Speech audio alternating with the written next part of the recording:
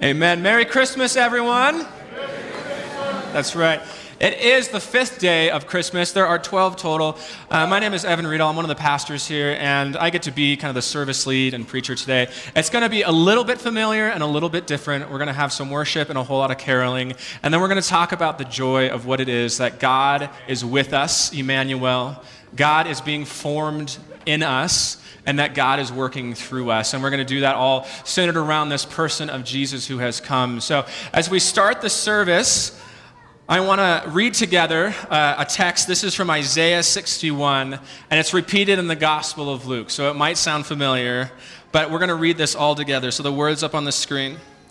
The Spirit of the Lord God is upon me, because the Lord has anointed me to bring good news to the poor. He has sent me to bind up the brokenhearted, to proclaim liberty to the captives, and the opening of the prison to those who are bound, to proclaim the year of the Lord's favor and the day of vengeance of our God, to comfort all who mourn, to grant to those who mourn in Zion, to give them a beautiful headdress instead of ashes, the oil of gladness instead of mourning, the garment of praise instead of a faint spirit, that they may be called oaks of righteousness, the planting of the Lord, that he may glorify. We're going to stop right there. All right, amen. Father God, we come to worship you today. We thank you that this is the year of your favor, that you have come to proclaim good news, that Jesus, you go into the temple and you declare this to be true of yourself. And in this time, in this season, and the 12 days of Christmas, we celebrate your birth, O Lord. In Jesus' name we pray. Amen. Amen. Please take a seat for just a couple of minutes. The way that it is going to work is we'll sing and we'll have some scripture and some sermon and sing and have some scripture and sermon and Eucharist. So just for a couple of minutes right now, I want to talk a little bit about what Christmas is and just plainly phrases this, that Christmas is the celebration of the birth of hope. Christmas is the celebration of the birth of hope.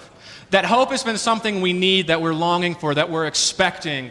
Hope is a good thing, maybe the best of things, according to Morgan Freeman, right? There's this idea that the whole of our history, of human history, it starts with this perfection, creation, and God calls it good. And then somehow it starts getting unbound because of our sin, our rebellion, our disobedience. And then the rest of Scripture launches us into the story of, but don't worry, there is hope.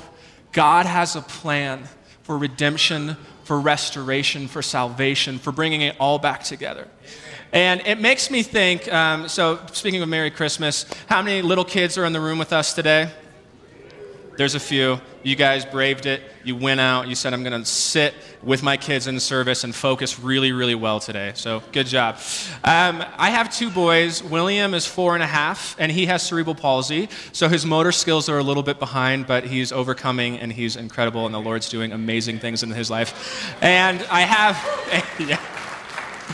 And I have Alistair, who is our 1.5-year-old, and he's 1.5 and all boy. And if there is something put together, he will knock it over. If his brother is standing there, he will tackle him, and he is just this little wrecking ball of joy for us. But there's 2 kinds of play, and for both of these boys, they're kind of pivoting on this idea. So you guys get a Christmas gift, little kids in the room. Maybe you got blocks for Christmas. Maybe you got Legos for Christmas. Any Legos out there? The marketing team for Legos, I don't know how they convince us that it's worth that much money, but we do it. There's 2 types of play with these things, especially with blocks, with train tables, with Legos. There is constructive play, and then there is destructive play, right? And constructive play is the ability to take that which is out of order and put it back together, or to create something new. And the destructive play is coming in like my little boy Alistair does and just wrecking it. Or William, he is catching up, but it's still hard for him to totally, I don't know if it's attention span or what it is, maybe it's motor skills, to focus long enough to build the whole thing. Because at some point, he's going to start building it and think, wow, that's pretty good. I'm going to knock it all over because that's even better. And they have this constructive and destructive play. And there's this idea, I think, that what they're doing in that they're growing into the ability to bring it all together, to fix what is broken or to create something new out of kind of the chaos of it. That when we say that Christmas is a celebration of the birth of hope, it's this parallel image to say the Scripture, the narrative story of Scripture is one in which God creates it. He knows how to do it. He is this master builder, the Lego movie, right? He's the one. He knows how to do it.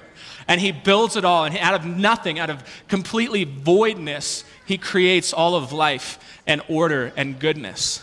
But then our sin comes into the world, and you see the story start kind of unraveling. And so the constructiveness of God starts getting deconstructed. And in Genesis specifically, if you go and you look, not at chapters 1 and 2 where God's creating, but at chapters kind of 3 through 11, you start seeing all the undoing of different parts of what God has created.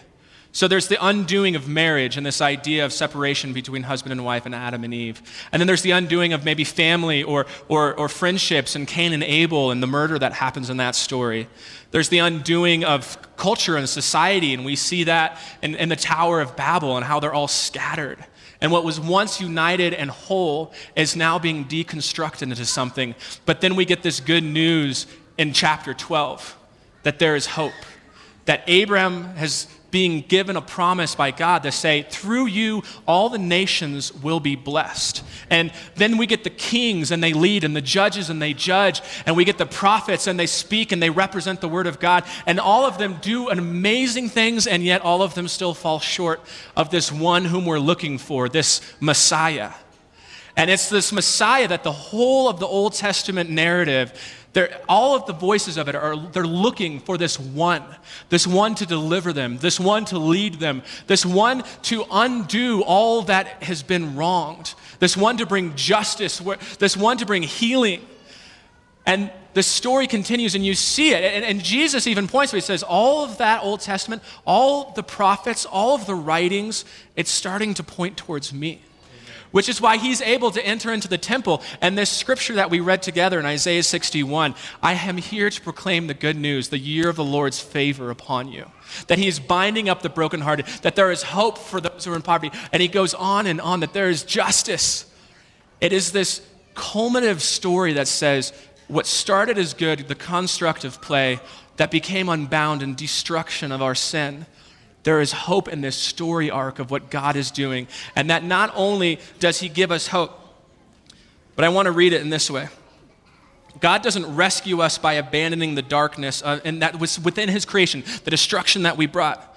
But rather he rescues us by entering into creation, showing us the way to live, and being the light that overcomes the darkness. The light, the true light, John talks about, the true light has come, and the darkness has not overcome it. That this idea, the whole thing started to get unbound, it got broken, and we tried on our human efforts to fix it, and yet we always fell short. We couldn't quite put it back together, and we needed the one, the Messiah, to come, and that on Christmas we celebrate the coming of the one in whom that which has been broken is mended and made whole again. That which was lost is now found. That which was sick is now healed. The one which, when there was no hope, he is the one in whom we find a new hope. And on Christmas morning, our hope is born.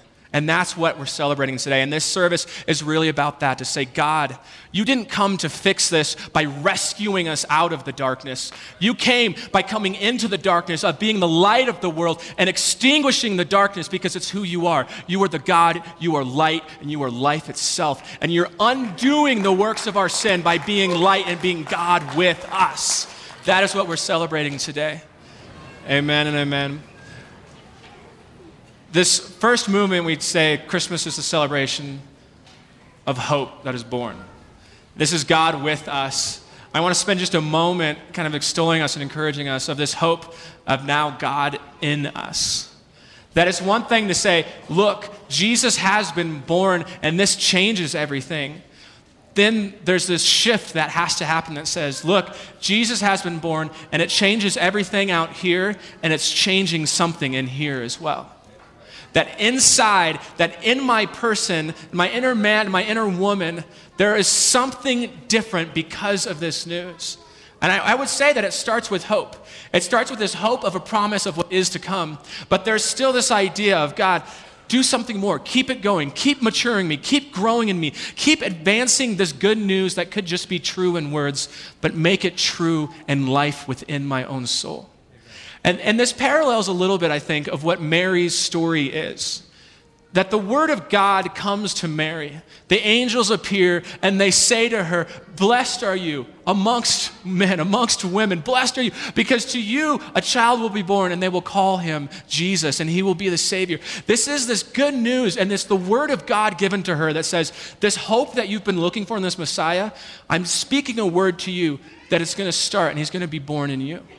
And somehow through this idea of conceived by the Holy Spirit within the womb of Mary, the word becomes what then is a baby within her womb, and then matures, and then grows. And then there's this time for this birth of this child, and yet he's still in infancy, and he still matures, and he still grows. And we get these accounts in the Gospels where he's found in the temple at age 12, and they marveled at his wisdom, and he continued to grow up and mature and gain favor with man. And it's this idea of what God is doing. It starts with the word.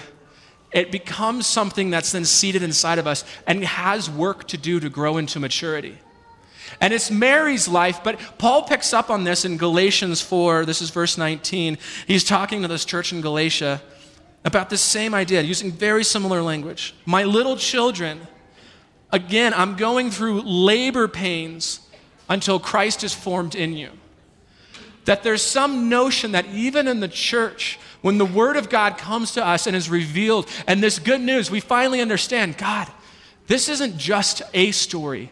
This is the true story. Jesus is true. This gospel is true. This news is good news to me too. And this faith is seated in us. And then that word has this period of growing in us, and it's born in us, and we continue to mature and grow up in it. And it's this idea that the good news of God with us necessitates our participation with Christ being formed in us then. And I want to use this little bit of story, okay? We're all Coloradans, I'm assuming. Maybe there's some family in town. Holler at you, family. It's great to see you. I'm glad it's going well. Hopefully it's going well. Okay, family's in town. But for the rest of us in Colorado, who here has tried to garden in Colorado? Can I see those hands? Let me see those hands. Okay, who here has tried and failed and maybe at some point given up? Yeah, okay, I see all those hands. Great, I figured I wasn't alone.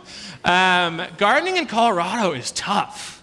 Like, I hear there might be parts of the country or the world where you could just get a packet of seeds and get out of the car from the store where you got the packet of seeds and rip it open and then just flickety-flick it, and it grows whatever you want it to grow because the soil is so good and the climate is so good. But in Colorado, that is not the case.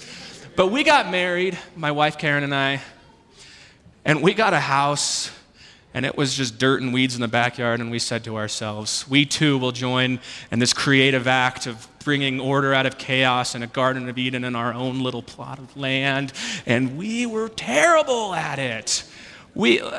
Any flowering sort of thing, like I don't know if we got too many tomatoes ever. We were pretty good at carrots, but I still loved the disappointment of pulling up a nice like stalk of carrot and the thing was like this big, and you're like, I tried so hard.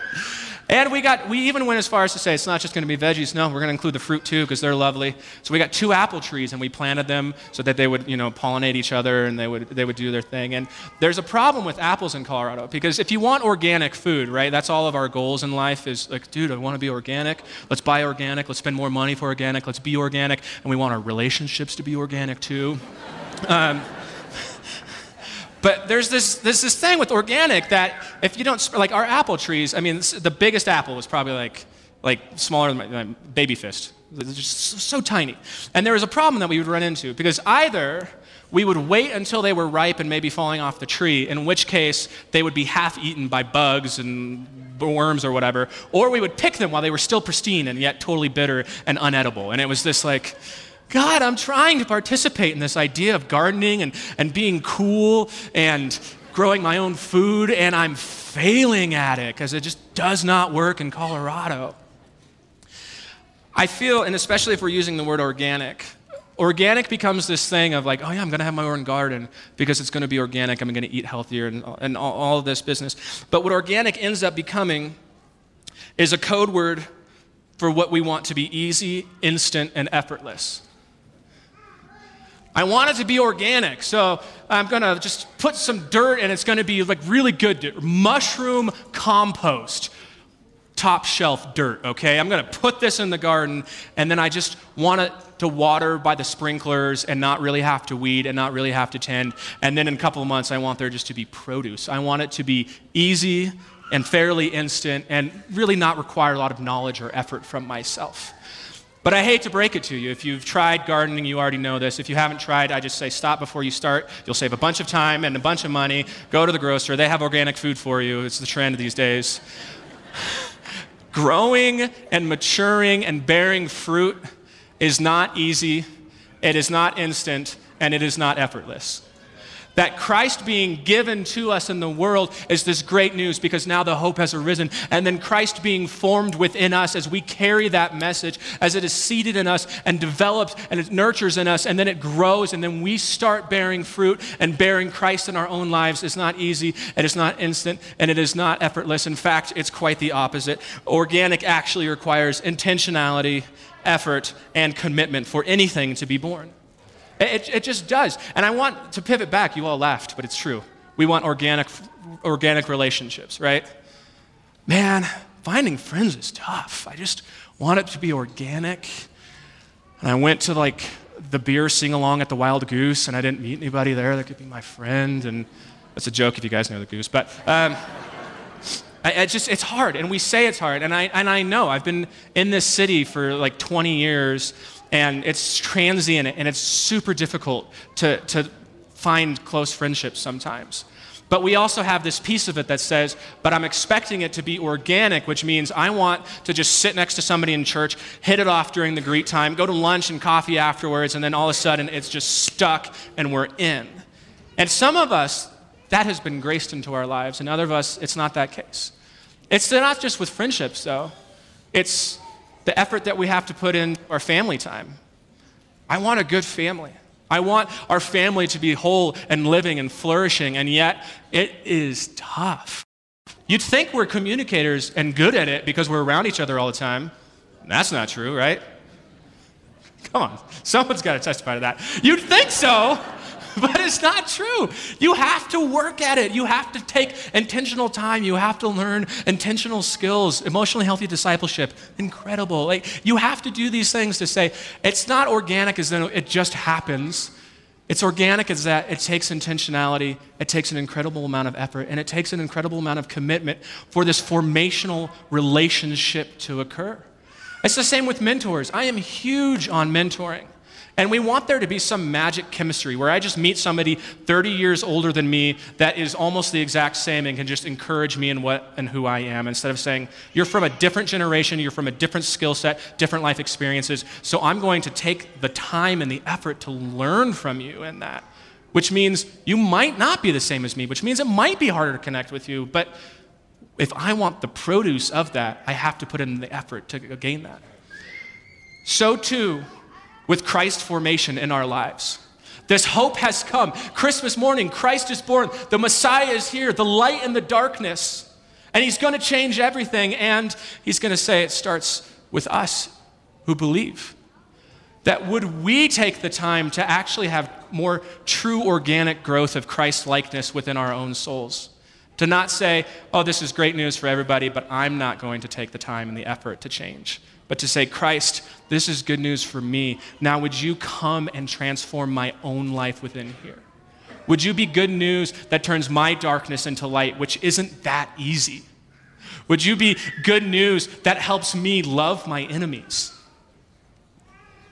This is Christ-likeness, to say, all of a sudden, Christ is born, so he's going to be the judge, and now I love my enemies. Instead, when we get a true enemy or somebody who has truly offended us, it takes a lot of participation and work with the Spirit of God to help us grow, to help nurture, to help mature us.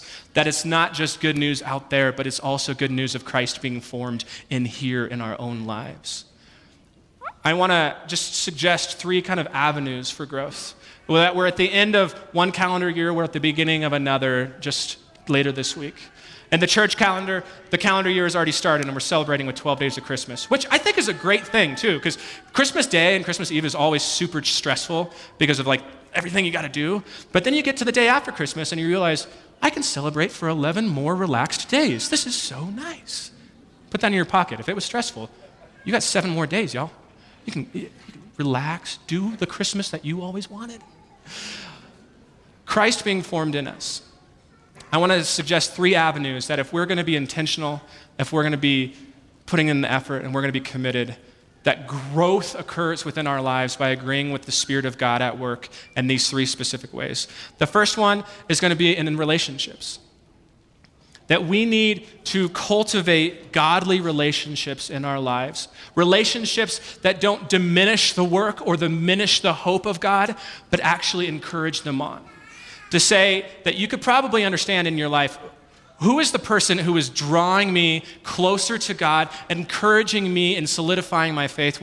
My wife Karen and I, we have a friend Chelsea that we've known since college, and we think of her as this model of like, I could have the worst attitude and I talk to Chelsea, and then all of a sudden her sweetness and her just faith encourages me towards like, okay, yeah, let me rethink, let me relook at that.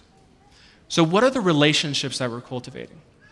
How are we being intentional about family relationships, about friendships? How are we being intentional about mentors or about mentoring and saying, I'm old enough now that I can look down, not down upon, but down towards, I can look back, the generation younger, and say, can I invest time there too? The effort, the commitment, the intentionality to spur one another on towards faith and good works. This is what Paul's talking about. So as we look to say, Christ, I'm going to make the effort to organic, this growth of you formed inside of me, Christ with us, Christ being formed in us, it's going to take relationships that foster that growth. What does that look like for you? The next one I want to say is intellect. That Paul, if you all look at it, Paul repeatedly is about the renewing of our mind. Jesus, the apostles, the New Testament, it's constantly this. Let there be a renewing of your mind in this faith. And we need the intellect to go. We need people who have gone before us and have been smart enough to write a book about it and get it published, to say, they're so good at that look, they put it in print for us. I'm going to read something that encourages this formation of faith within my life. We need podcasts that are healthy and wholesome and encourage us towards faith. We need other avenues, magazines, articles, whatever it is that is challenging our minds and the renewal of our minds in faith and formation and growth. Because that's not easy either. Gardening's not easy. The relationships aren't easy. And the renewing of our mind isn't easy. The last avenue, along with relationships and intellect, that I want to suggest is the avenue of experiences. That there's one thing in all of this that says experience is the best teacher. That go out and do it, that go out and try it. I just finished up an MA at Denver Seminary, and one of the tracks that they have you do is these mentored formation tracks. And the majority of the tract is to say, how do you want to be formed in Christ's likeness and agree with the Spirit's work in your life? And what are ways that you want to design experiential practices of which to accomplish that goal? So the ones that I picked for this semester was diligence. Any diligent people in the house? I'm working on it. And one of the things that is suggested as a possible practice that you could do was, are there any jobs, like home jobs or just kind of whatever it would be, that you started but didn't finish? Anyone? Home remodels, 95% is an A. So if I didn't get to that caulking or that last piece of trim work or covering up those little nail holes, I passed. I passed with flying colors, okay? But it's this idea of diligence that says, did I take it the full way? Can I go and finish? Can I keep going? Can I keep exerting effort? So there were things like that to say, just what are experiential practices where I could develop diligence in my life? So it was things like, I want to finish that one project, which for me was cleaning out the garage, because yikes, all right? Other things like just waking up early and reading for 15 minutes. I want to be diligent with rest time in my soul and my intellect. So I'm going to just wake up that much early, put in the effort that Christ, it isn't just good news out there, but it's actually causing transformational growth within here. And so as we turn to this new year, I want to present this message that this is good news, that Christ is born, that the Messiah has come, and then Christ with us, Emmanuel, is good news because Christ in us, that even our own souls are on this journey of maturing into Christ's likeness. And to say, I want to challenge us as a church. The next month, January, the sermon topics are all about first things. How do we make first things first in our life and go about it? And to say, this is a formational growth plan. It's not just the word was spoken to me and I received it, and yet it stayed in infancy within my life. But that I actually did the commitment level and the effort and the intentionality that is required for maturity of my faith within me so that I myself is changed.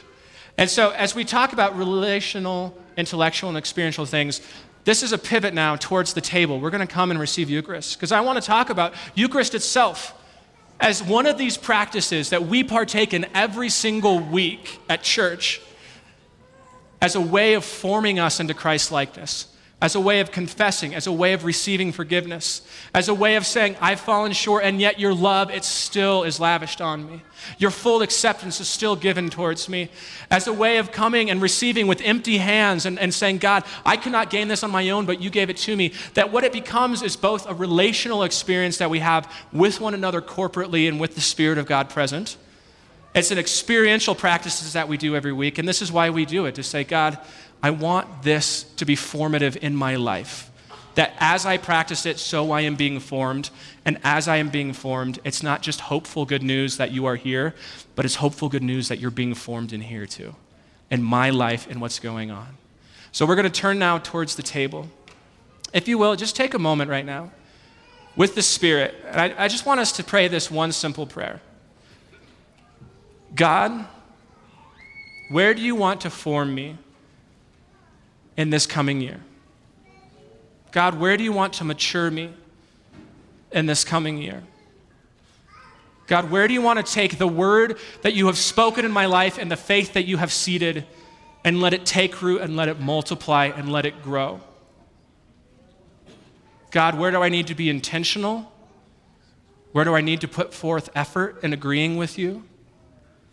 And where do I need to stay committed that Christ would continue to be hopeful good news in the world and in my life? To your glory we pray. In Jesus' name, amen. Good morning, church. Good morning. Go ahead and grab a seat just again really quick. My name is Jay. If you don't know or recognize me, I'm kind of that relative you only see around the holidays. Here I am this morning. It's good to see you all. So Pastor Evans talked about Christ with us, Christ in us, and I'm going to talk about Christ through us. And I want to tell you a quick story. There's a man who showed up at our church, and he got out of an Uber, got his bike, got a few bags, and he had just come from the hospital. And when he was done at the hospital, he told the doctor, I don't know where to go. I don't know what to do. So the doctor called an Uber. The doctor paid for an Uber and said to the Uber driver, take this man to New Life. They'll know how to help him. And to me, I couldn't help but think of the story in Mark 2 when there's the paralyzed man, right? And his friends, they don't know how to help him, but they think, let's just get him in front of Jesus and he'll know how to help him. And so they go as far as carrying him up on a roof and tearing a hole through the roof and lowering down just to get him in front of Jesus. You see, when we allow the Christ who has been with us to work in us, you can't help but see him work through us. Have you ever had that moment where you say something or you do something and you stop in your tracks because you just heard your mother's voice or you just heard your father's voice come through you and you're like, oh my gosh, I'm turning into my father. I'm turning into my mother. That's kind of how I think of this Christ through us. When you allow him to work in you, you can't help but see him work through you. And I want to be clear about this. I'm not talking about like, we got the front parking space at Walmart and Christ is working through me today, you know? That's not what I'm talking about. I'm talking about, you guys have heard, if you've been to New Life Downtown, you've heard me talk about Alpha. I'm going to talk about it again next week because we're about to launch our 10th course in January. And so I want to peel back the curtain, and this is just between us, okay? This isn't going to go anywhere. So I'm going to peel back the curtain on Alpha a little bit and let you know how we go about Alpha. And what we do is the logo of Alpha is a question mark, right? If you've ever seen it, it's a big question mark. How we present it is bring your questions to Alpha. If you've got questions about life, faith, meaning, any of this stuff, bring them to Alpha. But then when we get together as leaders and train, we always have a training day before each course. When we get together as leaders and train, we don't train on those questions.